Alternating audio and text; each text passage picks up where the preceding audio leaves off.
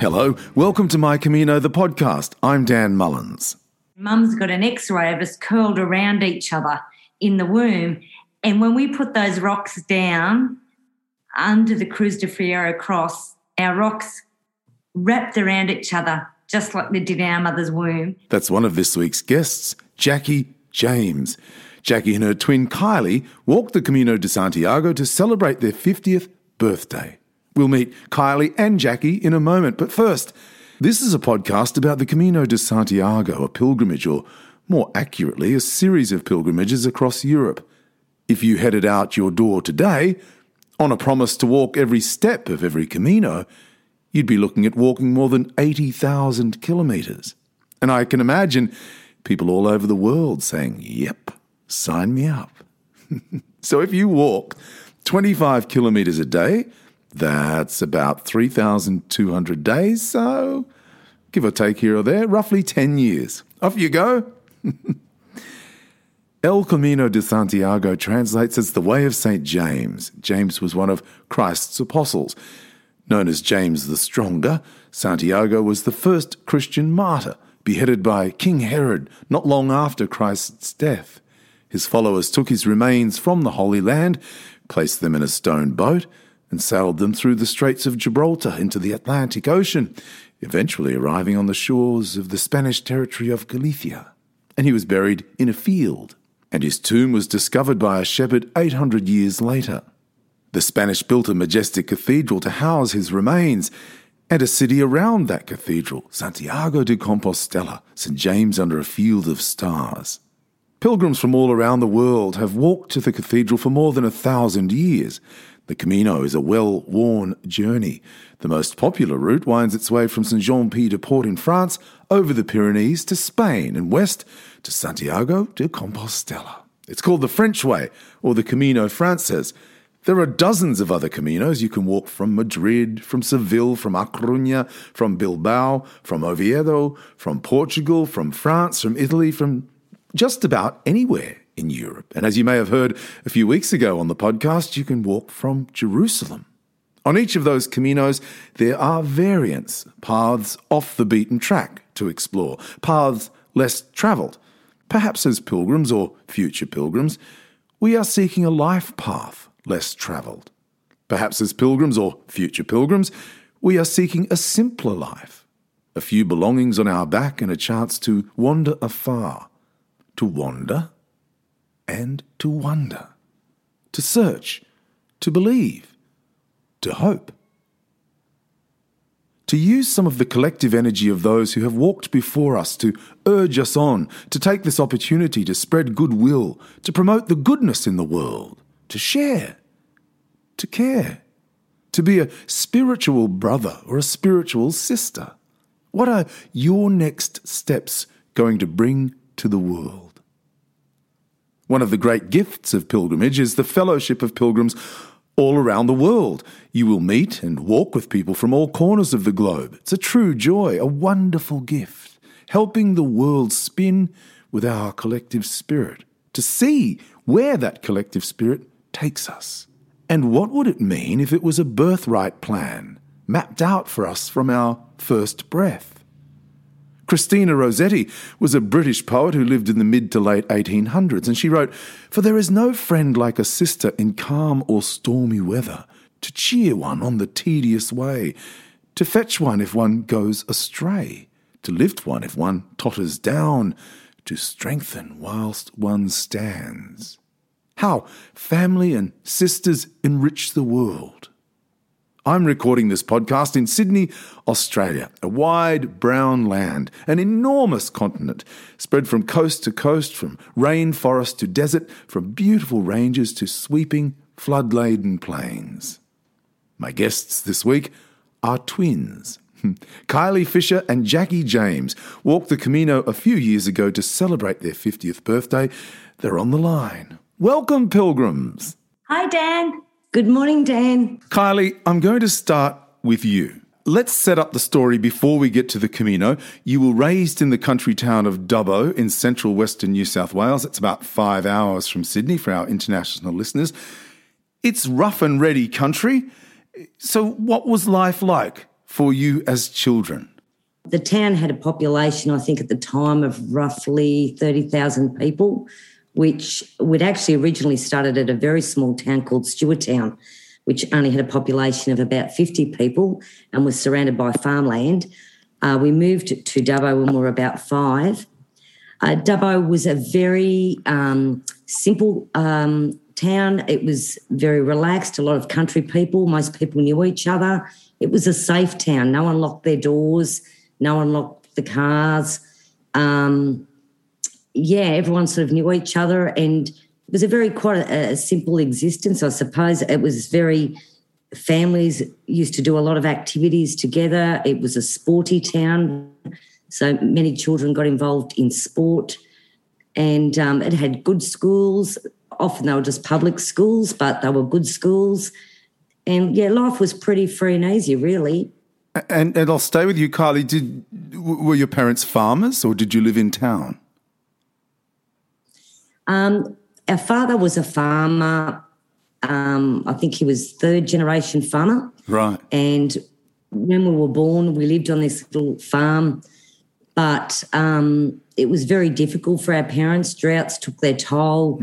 They had 4 very young daughters, 4 under 5 to raise, and I think they sort of felt that there'd be more opportunities by moving from the farm into Stewarttown. And when we moved into the town, our father got a job still connected with the land. He was driving trucks, carting stock, mainly cattle and sheep. It's a tough life on the land. I know that life myself. But, Jackie, to you, you graduated from high school. You were the first female identical twins to join the police force in New South Wales. And after graduating, you were both posted to Sydney. What was life like then? Well, for us, it was very interesting. As police officers, it was a really good place to be stationed because you had such an array of jobs that you would come across and different cultures that we experienced for the first time in our lives. And if you get posted sort of in a country area, the policing's clearly going to be a lot different. For us being twins in the police, it was good because we could be stationed near each other and live together, but not actually be in the same station. So that was an advantage for us. But it was a very big eye-opener moving to Sydney from the country town. And being a police officer, I imagine, has its challenges. We might fast forward a few years. Kylie, you might answer. You moved further out west to Bourke and even further again to a remote cattle station. Jackie moved to the mid-north coast of New South Wales. So, Kylie, firstly, what was it like to be living apart after all those years? I think for me, I arrived out on our cattle stations. Basically, if you land at Sydney and head roughly 1,000 kilometres west, we're really in the middle of nowhere. Our closest neighbour is half an hour away. Gosh. So when I first arrived here, I first arrived and my husband and I had actually been married for 2 years, but we'd not lived together as husband and wife because I still had my career and he was busy working on the station. So when our first child was born, I packed up and moved out. I was on my maternity leave and took some long service leave. We really, at that point, didn't know what we were going to do. But when I arrived here, we'd just finished building a new home, just a kit home, and it was summer, and summer out here often reaches 50 degrees. It's a very hot, arid area. So I arrived and we had no air conditioning. A phone hadn't been connected yet, because it has to be connected a different way. We had no TV because to get a TV also has to have a special satellite. There's no mobile service here. Most people on the stations that surround us that are all sort of about half an hour to an hour's drive away have UHF radios as a way of communicating, and we didn't even have one of those yet. So I sort of arrived here and I think within 3 days I had the house unpacked and I learnt that my husband was not only married to me but married to the land. and he was away a lot and out of the house. So I'd literally sit here with no way of communicating with anybody, nursing my little baby. And I think I dreadfully missed being able to contact my twin just for our daily chats. Throughout our entire lives, we've made contact almost every day, whether it be by telephone or social media now that that's available. So it was a very isolating and different lifestyle that I had to try and adjust to. Jackie, my little brother and sister are twins, and they featured in a television documentary when they were very little. The reporter asked my sister what's it like to be a twin, and she sort of surprised us all. They were very little. And she said, it's like being married from the day you were born. I guess that's a little left field for same-sex twins, but I imagine it's pretty close to the mark, Jackie. Yeah, we often say our poor husbands, they didn't marry one twin, they married, well, one woman, they married both. And having a twin relationship, it's like you're actually sort of having an extramarital affair because you're always cheating on your relationship with your twin, with the relationship with your partner. Wow. And there's always that little bit of guilt because if I'm giving my twin too much time, I'm not giving my husband too much time. And, it's a very interesting dynamic for twins. And there's been plenty of relationships over the years that have ended because the spouse hasn't been able to deal with the relationship that the twins have. Yeah, how fascinating. So, Jackie, I'm sure there are advantages and disadvantages to being a twin. What's an advantage? An advantage? Oh, I have a walking, talking organ donor available at the ready. So that's a good one. What other advantages? Oh, lots of things. We had double the size wardrobe growing up as kids. You never have to, you experience milestones with someone. So, for example, going to the police academy, most cadets turned up on their own. They didn't know anyone. And we turned up together and we had each other just to give each other the moral support. And on the very first day at the academy, the old grumpy sergeant at the desk said, sisters, and we said, yes, twins. And he said, one's fat and one's ugly. Here are your room keys. And what? That was the start of our police academy career. And we still don't know which description fitted which one better, but that was a toughening up. Day one process of the toughening up, but we had each other to have a bit of a laugh about that and get into it. So if you're on your own, you would have been a bit shocked by that, I suppose, but that's another advantage. Yeah. That's something we share because I too was a policeman. I know, yes. Yeah. In Queensland. Yeah, I was a Queensland policeman. We were the second last year of cadets. There was only one more year of cadets after us, and then they don't have cadets anymore. We lived in for 18 months. We lived at the academy for 18 months. How long were you there? We were there for 3 months at the police academy in Goulburn. Right. And then you wait for 12 months as a probationary constable, and then we went back to the old police academy at Redfern, and we did 4 months there doing what they called our secondary training. Oh, amazing. So that's Jackie and the advantages of being a twin. Kylie, what's a disadvantage? I get the hard one. Look, I've often said that growing up, people intentionally or not compare you. And I think people have got to remember that although we look identical and we have a lot of similar interests and things like that, we're two different individuals and we both have our own souls. And I think people, intentionally or not, used to compare us, and sometimes you'd feel that comparison. But even for like parents of twins, I think it's very important to try and ensure that your twins get a chance to be an individual. I know, for example, our mother always dressed us the same until we were sort of about 5 or 6, and then gave us the choice of whether we wanted to wear the same or not. And for a while there we did. And then all of a sudden, I think when we sort of started to get to about 10, we decided to wear our hair differently and one part of their hair at the side and one in the middle. And although looking back it was quite ridiculous, we still looked exactly the same, but we felt that it gave us a bit of a unique identity.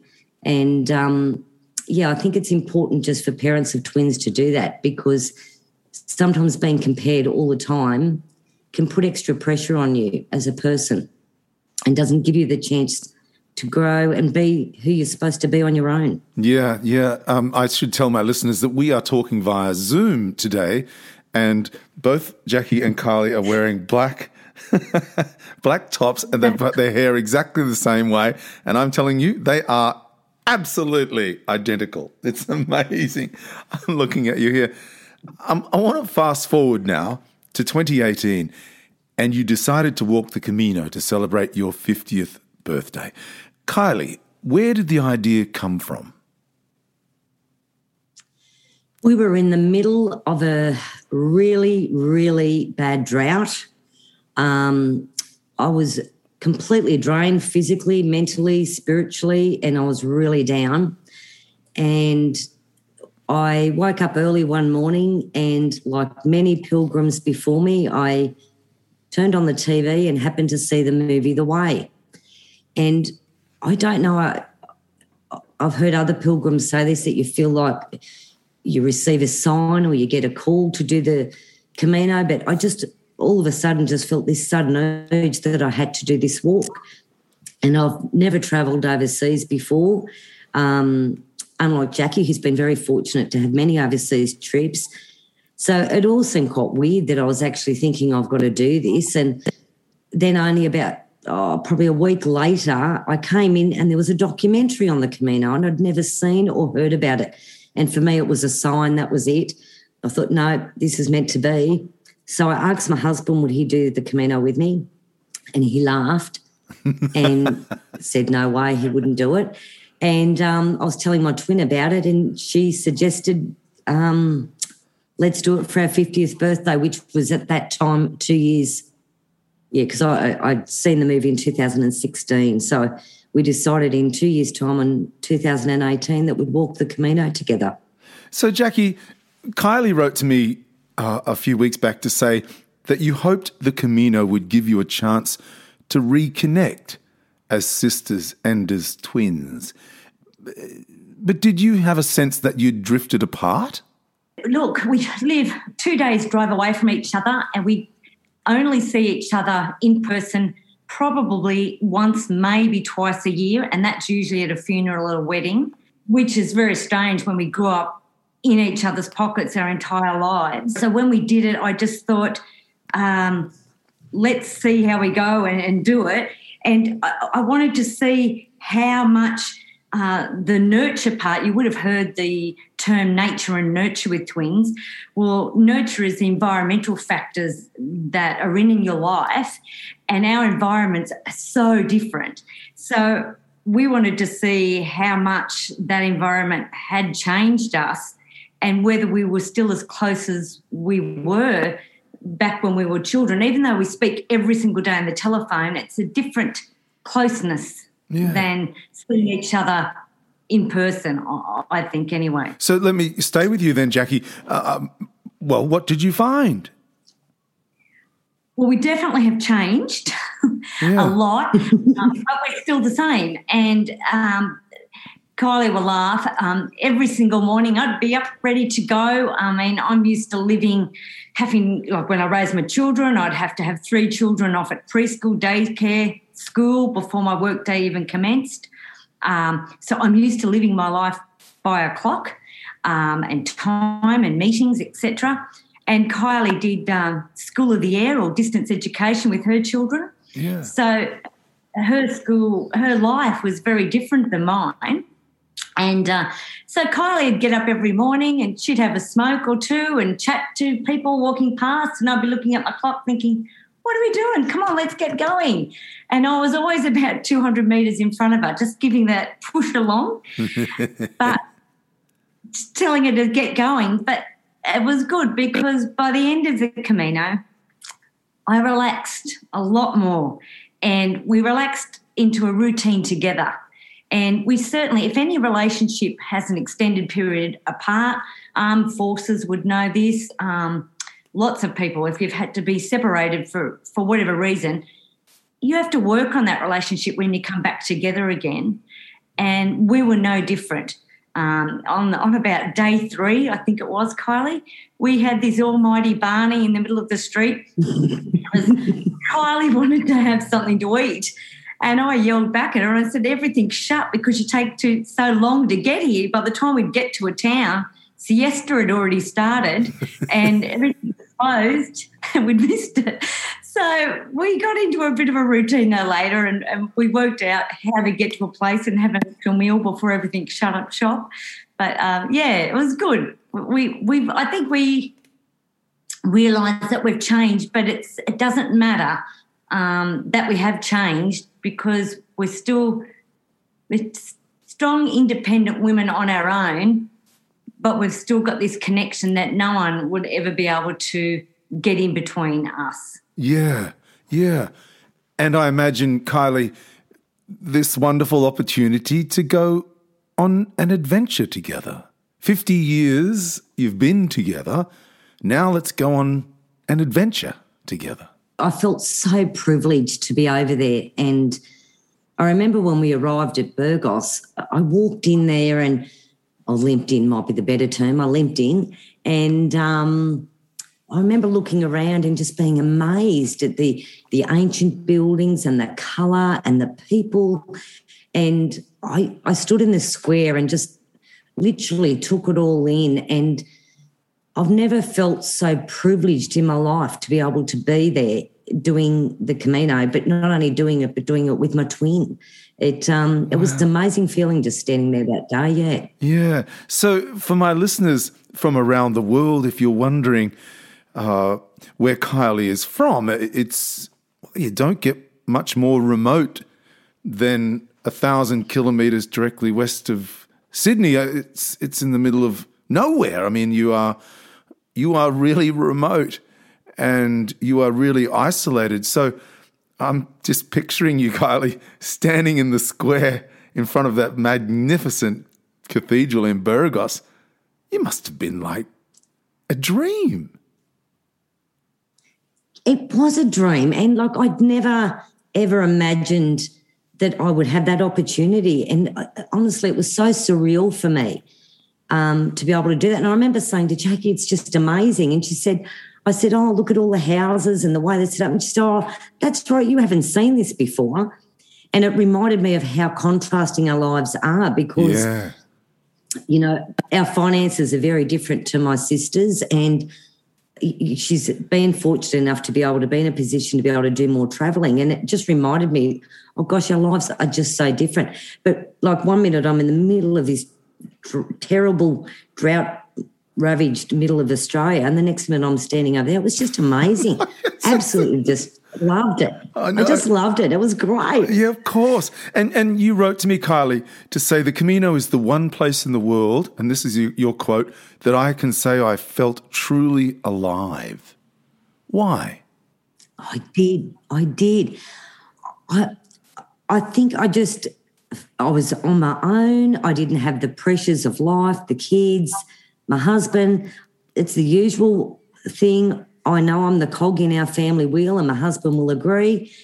And that wheel was starting to sort of stiffen up. I said I felt like a wilted flower, and when you see a dried flower in your garden and it's just looking a bit sad and it's starting to droop a little bit, that's how I felt. And all of a sudden I was over there and I could gradually, it was like someone was just gently putting a bit of fertiliser on me and lifting me up. And, I was selfish. I had this selfish time just for me. And I think because everything, all the business of life and the stresses, I just cut them all out of my mind and thought just enjoy this experience. But, I think that's why, Yeah. Well, Jackie, to you then, being identical twins, on the Camino, did you have an identical experience? Well, it's funny, Dan, walking with Kylie, I think I couldn't have thought of anybody else in the world I would have wanted to do the Camino with. if I walk with someone, because we've got the same Christian beliefs, the same morals, the same values. If we saw someone that needed a hand, we both just instinctively knew we needed to help that person. Lovely.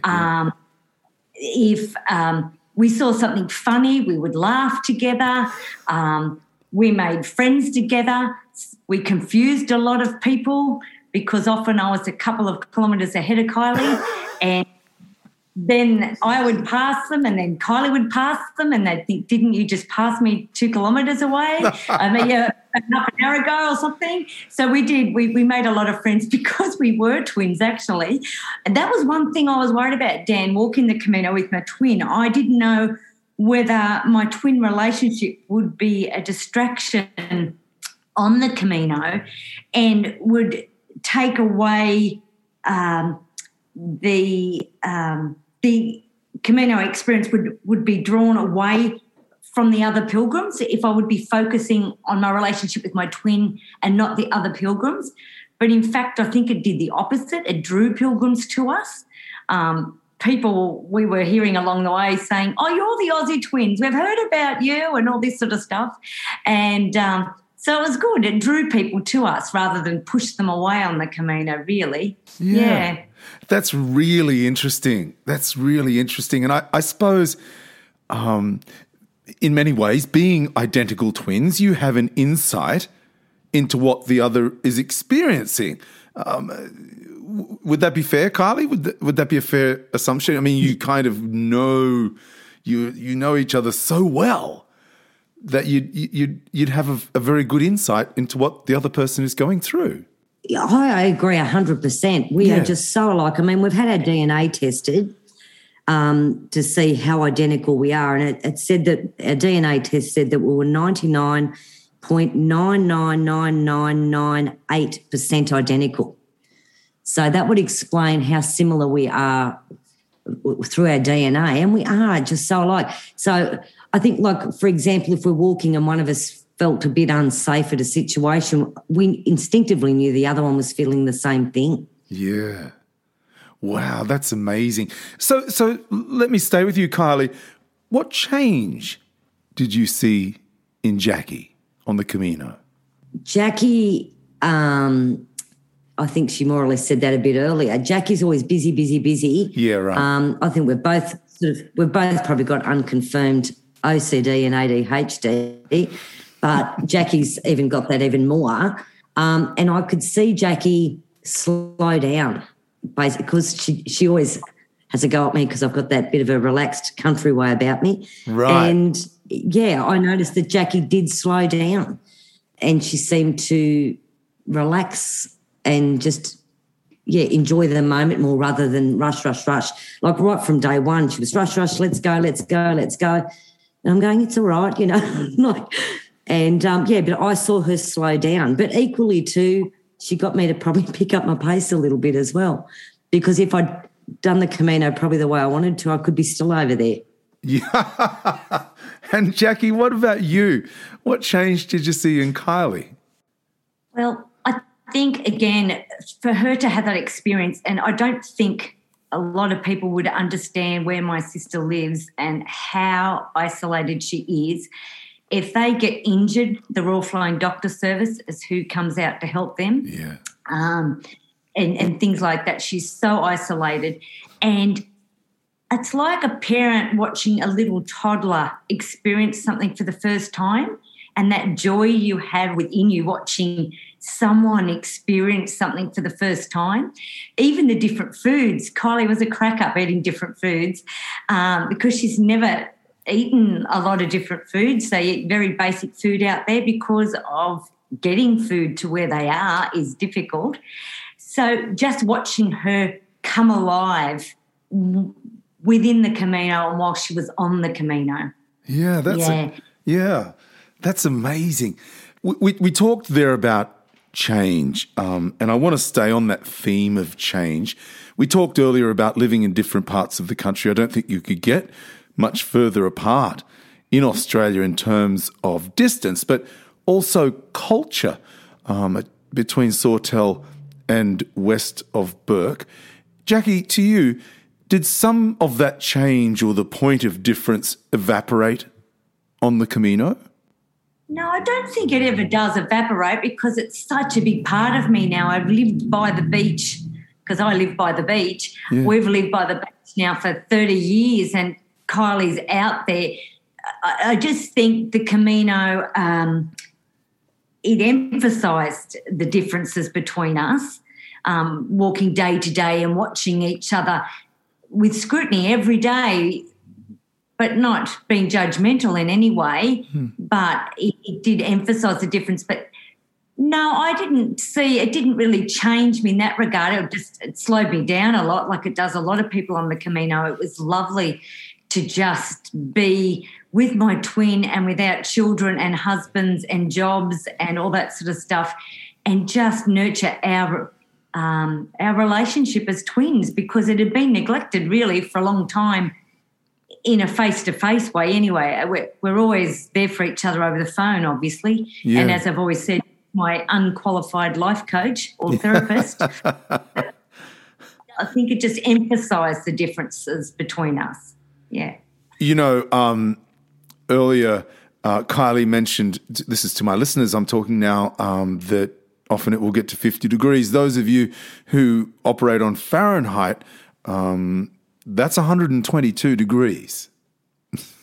So it gives you some sort of snapshot of what it's like out where you live. Kylie, you wrote to me to say there are many books on raising twins, but no autobiographies from twins, giving their perspective, conveyed by telling the story, their story, the good, the bad and the ugly, from birth to their 50th birthdays.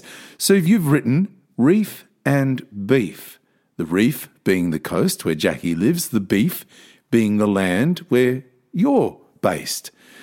So, Jackie, let's pick up the story here. Kylie wrote to say nature and nurture has had many effects on us, both as individuals and twins. You mentioned it just earlier, nature and nurture. What exactly does that mean? Well, the nurture part is the environmental part of your upbringing, and the nature part is your genetics, that type of it. So that part of you is the genetic part. And there's been often studies on how much this affects twins. There's twins that have been separated from birth and they've come back together again and they've found each other somehow and they've got the same names. They've married the same wives with the same name. They had the same pet's name. And there's lots of twins that have the same career. We're not unique in that way. We just happen to be the first female twins to join the police together, the New South Wales Police together. But there are a lot of twins that have the same careers, and you have to wonder what part of nature and nurture played in that decision-making of where their life has led them. Yeah. I find it absolutely fascinating because you've written this book, Reef and Beef. Kylie, tell us about writing the book together while living 1,000 kilometres apart. It was a challenge, I can tell you. We really have only seen each other once, Jackie, maybe twice. I'm not sure. I think it's only once, actually, we've been together. So what we had to do was a lot of planning because we've both written... The book's basically broken up into chapters of our lives, and through stories we talk about all the advantages and disadvantages that we feel about being a twin, and how that nature and nurture has affected us. And, but what we had to do was to make sure we didn't want people to feel like they were reading the same story twice, obviously. So we broke the book up into different chapters throughout our lives. And we talked about significant events that occurred through our lives. So one of us sort of decided, well, you can write about this, this and this, and I'll write about this, this and this. So that's how we sort of did it initially. And then obviously when our lives separate, because our lives were so parallel right up until the police and basically probably until Jackie got married. And around that time she headed to the coast and I only a few years later headed out to the bush. So that's when our lives then take a fork, and that's when the differences really started to happen, because she was policing on a coastal town and I was policing out here. So, yeah, but basically that's how we sort of wrote the book. And we've lots of emails back and forward, and we've done a million drafts and no lot of drafts. And eventually we've got to the completed book. So where's it at today, Kylie? Basically, at the moment, we're 99.9% finished. Jackie has a friend or a contact over near where she lives who had worked for a publishing company, so she's sort of helping us out by having a read through the book. And we're just doing those tiny little tweaks or whatever, and then we're going to try and get it published. Oh, how fantastic. We'll have to go through that process, and we don't know much about it, but we'll learn as we go, and two heads are better than one, so we'll work it out. Yeah. Well, I can tell you, I've read part of it, and it's laugh out loud funny. It's really funny. No, it is. It is. Don't you feel sorry for our mother? Like, really? When you said before, Mum had 4 girls under 5, that's when I felt sorry for your mother. I mean, that's my mum had 9 children under 12. So oh, wow. 4 under 5 is pretty hectic as well. We wrote in the book that our mother, because our mum didn't have a washing machine, hot water, and only had the Ringer washing machine, and had the old clotheslines that just had, a string of wire and some sticks propping it up on the farm. And our eldest sister was only 16 months old when we were born. So as you can imagine, there was an enormous amount of nappies. And we lived in this sort of laneway, and there was all these little farms around. And so for fun, the neighbours would drive past and have competitions about guessing how many nappies were hanging on the clothesline. That's fantastic. You know what's even better about that? I don't think my mum found it funny. No, exactly. But those were the days when you washed nappies, right? And yes. Yeah. And to those of you who are in America, we're talking about diapers, of course. We wouldn't even know what a nappy is. Hey, let's go back to the Camino. Kylie, I'll stay with you. Take us through the actual, where did you start? How far did you walk each day? Did you stay in albergues? All of that kind of stuff. You might talk us through.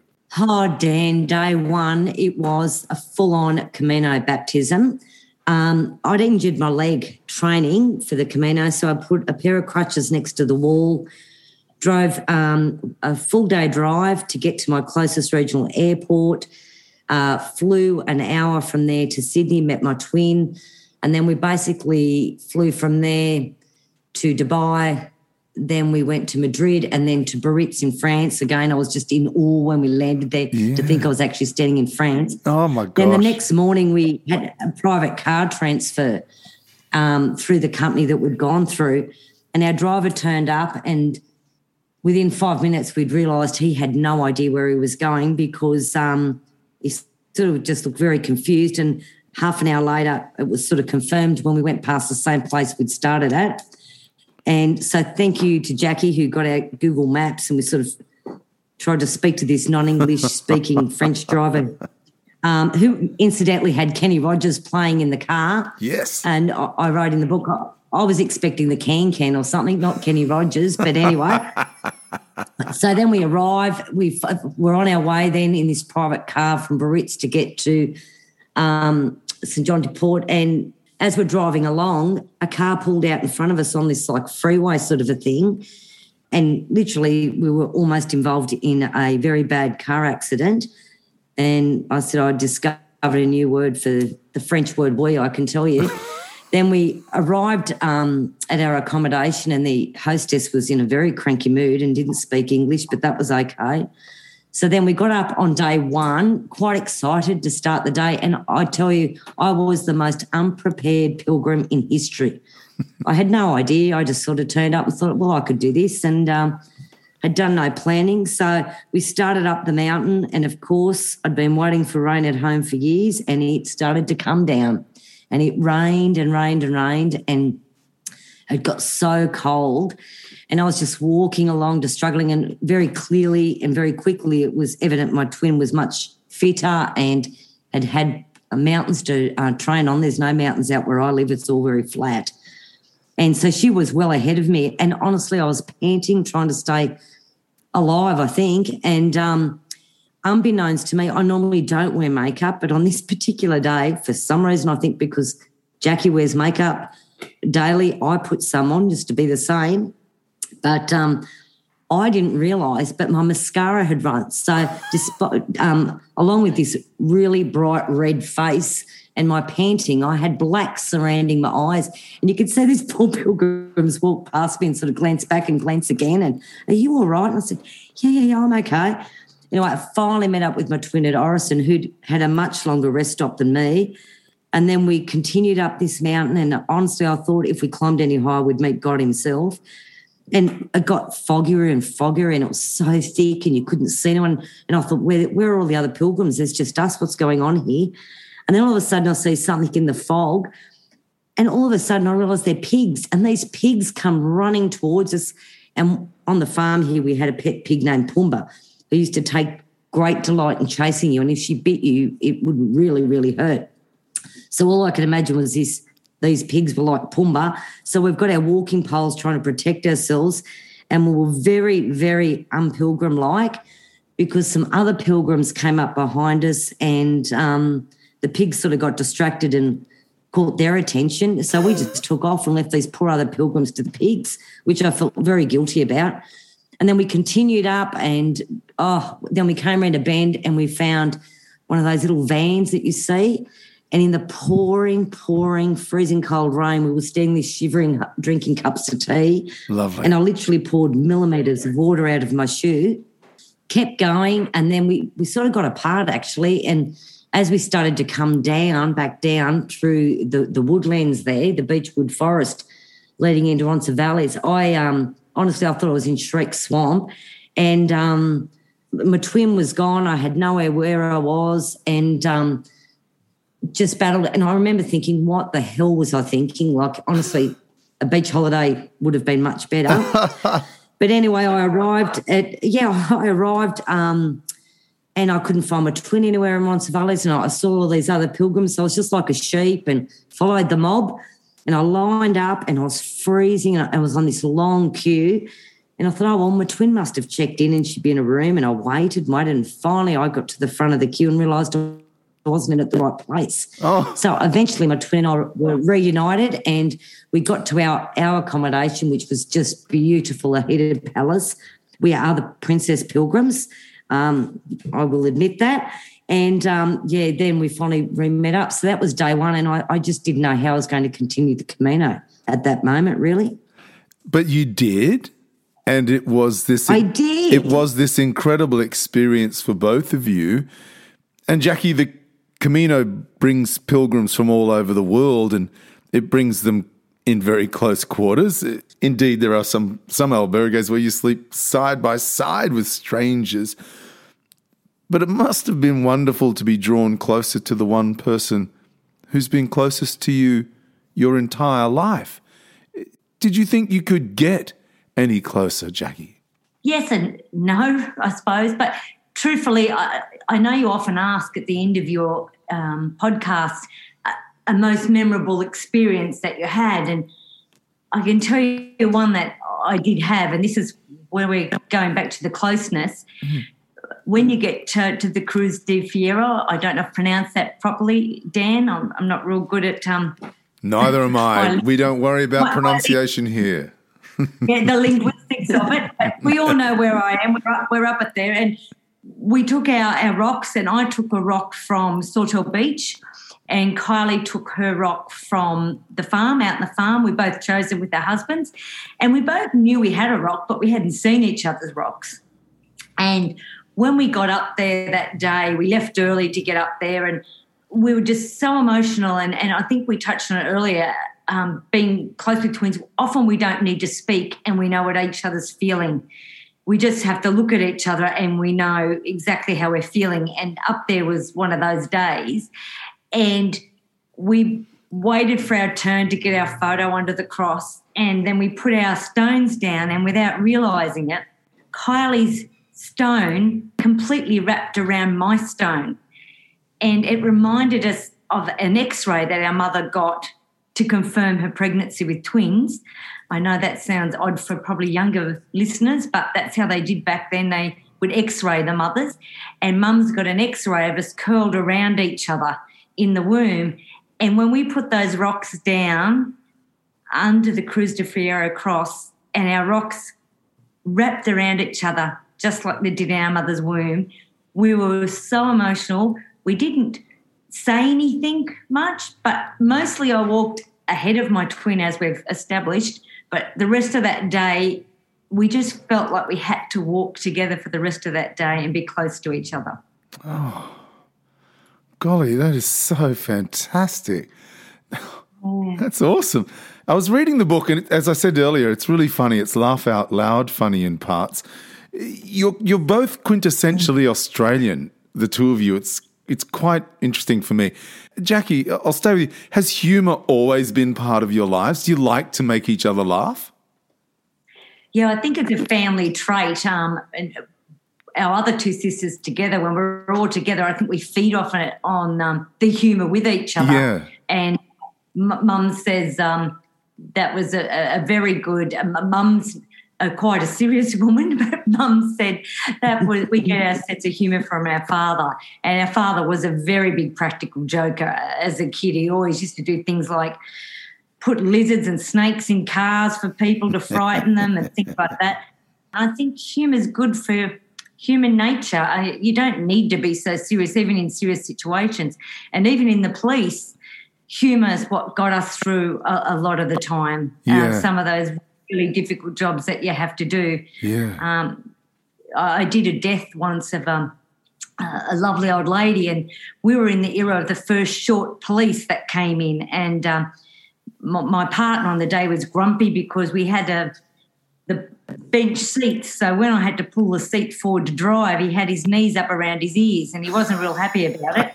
So he said, get out, and he had to drive. And the very first job we did was this concern for welfare for a dear old lady who the relatives hadn't seen. And there was a tiny little window at the top up near the fascia of the gutter, right at the top. So he had to hoik me up and put me in through the window. And I was thinking at the time, the short police might come in handy now. Anyway, in I go, and unfortunately I did find the old dear deceased, and the senior constable thought I wouldn't be quite certain that she was deceased, and he was yelling out through the window, how did I know? And I gave him my visual, what I'd seen, but he decided he'd come up through the window with me. So picture a boiled shelled egg going into the top of a milk bottle, because that's what he looked like. And I was trying to pull him from one end and the family were pushing from the other end, and he flopped into the house like an egg would flop into a bottle in a science experiment. And that's what I'm doing about humour, that type of humour. Even though the death of the old dear was very sad, the whole incident of him trying to get into the house was something you'd laugh about later. So, yeah, I like humour. Jackie, I have to tell you, when I was organising the podcast, Kylie wrote to me to say, Dan, I'm out on the property. We don't have mobile phone reception. I'm mostly working. I can be difficult to contact. And I know that life on a cattle station is hard work. And she said, Jackie's most probably in a cafe or lying on the beach, so she'll be happy to talk anytime. I thought that was just so great. I wish I'd had the chance to break bread with you on the Camino. It would have been absolutely wonderful. Kylie, tell us about walking into Santiago de Compostela. I was sad. It was actually a mixture of feelings. I was sad that it was over. Even though day one was a very difficult Camino baptism, I did gradually get fitter along the way and ended up keeping up with the rest of the pack. And I was very sad that it was sort of ending. It was such a beautiful, beautiful experience, and I didn't want it to end. But at the same time, I was really missing my husband and my 3 children and wanted to get home. But I remember walking in together and I don't think it was even intentionally planned, but we ended up on our own. We weren't with our group. That was because our accommodation was at a different spot the last night, which was a bit of a shame. But we started together and we walked in together and we finished that Camino together, side by side, coming down, listening to the bagpipes and seeing all these excited pilgrims. And it was just magical, absolutely magical. And one of the things I loved the entire time we were on the Camino was pilgrim watching. I loved watching other people. It was really, really fantastic just to watch everyone else coming in and seeing the excitement and the joy and all the mixed emotions that you feel when you arrive at Santiago. It was just amazing. Yeah. Yeah, it is an amazing experience. And you're right, it is kind of sad. Jackie, Kylie introduced you to the Camino. Are you surprised that you found this love for the Camino and pilgrimage? No, I don't think I am, Dan. Kyle and I have both been quite spiritual people. I was surprised we found something so amazing, and we both cannot wait to get over and do another pilgrimage. Kylie has always said she'd like to do it with her husband this time, who is a Catholic. My husband's not Catholic. He's agnostic. He sits on the fence a bit when it comes to religion. And he doesn't think he would want to do it, although I think he would enjoy it in some ways. But I'd like to challenge myself and do it on my own without my twin this time, and just head off and do it without that security that having my twin sister with me gave. I think I can do it on my own easily. I know it'll be sad not to do it with Kylie, but it'd be nice to be able to say I can do things on my own without my twin. And when we wrote the book, we didn't know how we were going to end it, and we said, well, one of us has to die or we have to do something momentous. So we decided that we'd rather the momentous type of the conclusion.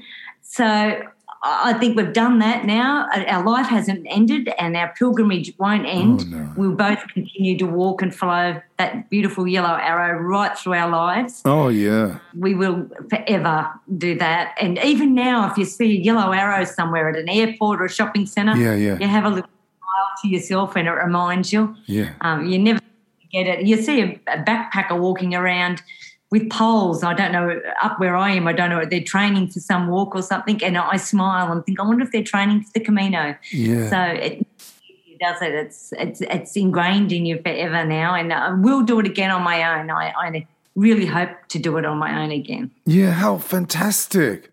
Toward the end of the book, Kylie, you wrote about walking single file, and you said not only were you walking in the footsteps of millions of pilgrims before you, you were walking in the footsteps of your twin sister, Jackie, who was walking ahead of you. I thought it was incredibly powerful. It was really lovely.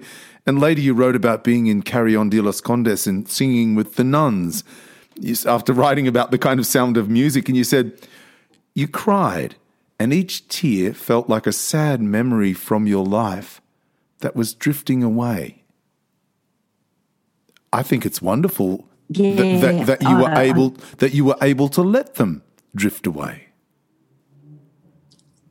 I was able to let them drift away. And Dan, look, there's other obviously parts of our childhood that you may have read about in the book were quite difficult. Yeah, we had, our early childhood was beautiful, and then our teenage years were very, very rough and challenging years. And then obviously in the police, we both experienced some very, very sad things. And I often think that perhaps I've got undiagnosed PTS. I don't know. My children think I do for sure. And I know being an ex-police officer has changed my parenting. And then obviously there's been a lot of hardships on the land as well. And I think why I was away on that Camino, I was trying to let go of some of those things, try and get meaning and understanding to them. And yeah, when we were sitting there with those nuns singing, and they were just absolutely magnificent. I don't know why, Dan. I just felt this warmth and this love, and these tears started to fall, and it's making me emotional now saying it. And I felt like as each of those tears were going, I was going to try and let go of one of those bad things that I'd seen or experienced in my lifetime. And it was such a great and moving moment for me that night I rang my husband and said, I've got some news. I think I'm going to become a nun. Yeah. What did he say? he burst out laughing, but I don't know if those ladies would have let me join their little nunnery because they had voices of angels and they generally did. It was like the sound of music. It was just beautiful. That's fantastic. And I always laugh that I can only sing notes that the dogs can hear. You should hear me sing some of your songs, Dan, as I'm travelling along in the car. I'm only grateful that I am out in the middle of nowhere and no one can hear me. Oh, that is so funny. That is so funny. God, you're funny. Jackie, I was reading the book and you wrote, there was a fork in the path. Unbeknown to me, my twin had walked to the right. I went to the left. While walking, I thought about my twin and our 50-year relationship, and I'm not sure why nature or God made two of me, but there it is. I do know that despite being an identical twin, I'm not a puppet. If you pull her string, my leg doesn't move. My twin and I were very similar as young girls, but we've grown in different directions. So let me ask you, Jackie, sitting in the cathedral on your 50th birthday, were the little girls close by? They were right there, Dan, within us and without us. And as I said, I went to the cathedral 2 hours before the Mass to make sure I got the front row. So a little bit of my personality was still hanging around. I got there, I wanted that front row seat. And as you know, they don't always swing the big incense burner. It's a bit of luck or whether you happen, and plus they just had all the renovations on the church, but we happened to get there and it was open. And when the monks came in their robes, I don't know if you call them monks, but the men that actually, pull the incense burner, we both just grabbed each other's hands without saying a word and squeezed each other's hands and realised how close we really were because we didn't have to say anything to each other, and it was the most emotional – that was one of the most emotional things for me, having that incense burner waft over us in the church, and it felt like it was a bit of freeing some of the past, letting go and moving forward.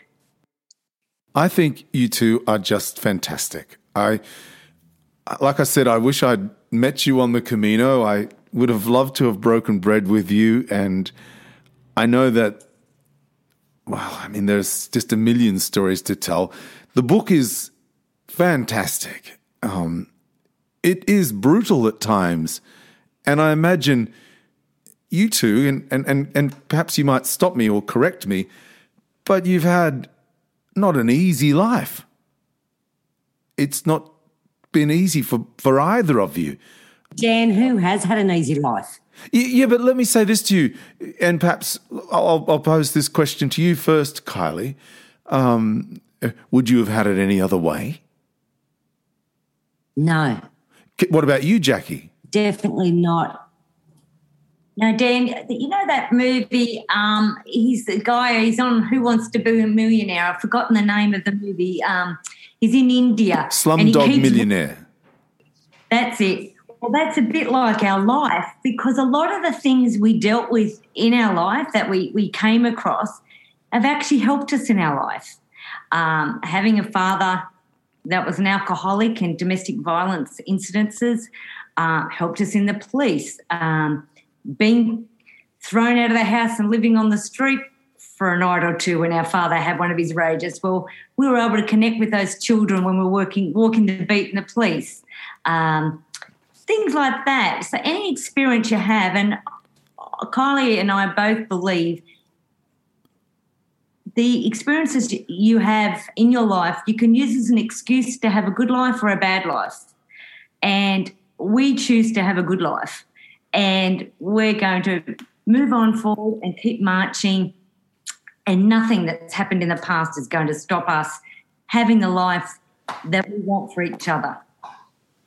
How fantastic. I have thoroughly enjoyed talking to you, Kylie Fisher and Jackie James. Even the names, the married names, combine seamlessly, don't they? It's amazing. Before we finish, I want to say thank you for taking the time to talk to me, and congratulations on the book. I really look forward to the day when it's on shelves, because it's a terrific insight into living as a twin, living a unique life, a very Australian life. It's, as I said, it's very, very funny. And thank you both for taking the time to talk to me. I look forward to catching up face to face at some stage. Hopefully it's the both of you together and we can share a bottle of wine and have a good old-fashioned laugh. Wouldn't it be wonderful? In the meantime, buen camino, Kylie. Buen camino, Jackie. Buen camino, Dan. Buen camino, Dan. Thank you so much. My guests this week were Kylie Fisher and Jackie James.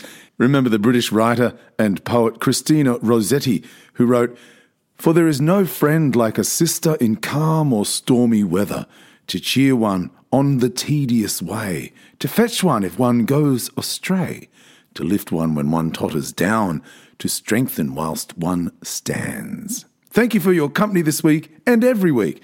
You might like to tell someone about the podcast this week. Reach out to another pilgrim. Tell them, I don't know if you've heard this before, but you might like to have a listen. I'd appreciate it. Until next time, I'm Dan Mullins. Buen camino. Somewhere along the way, somewhere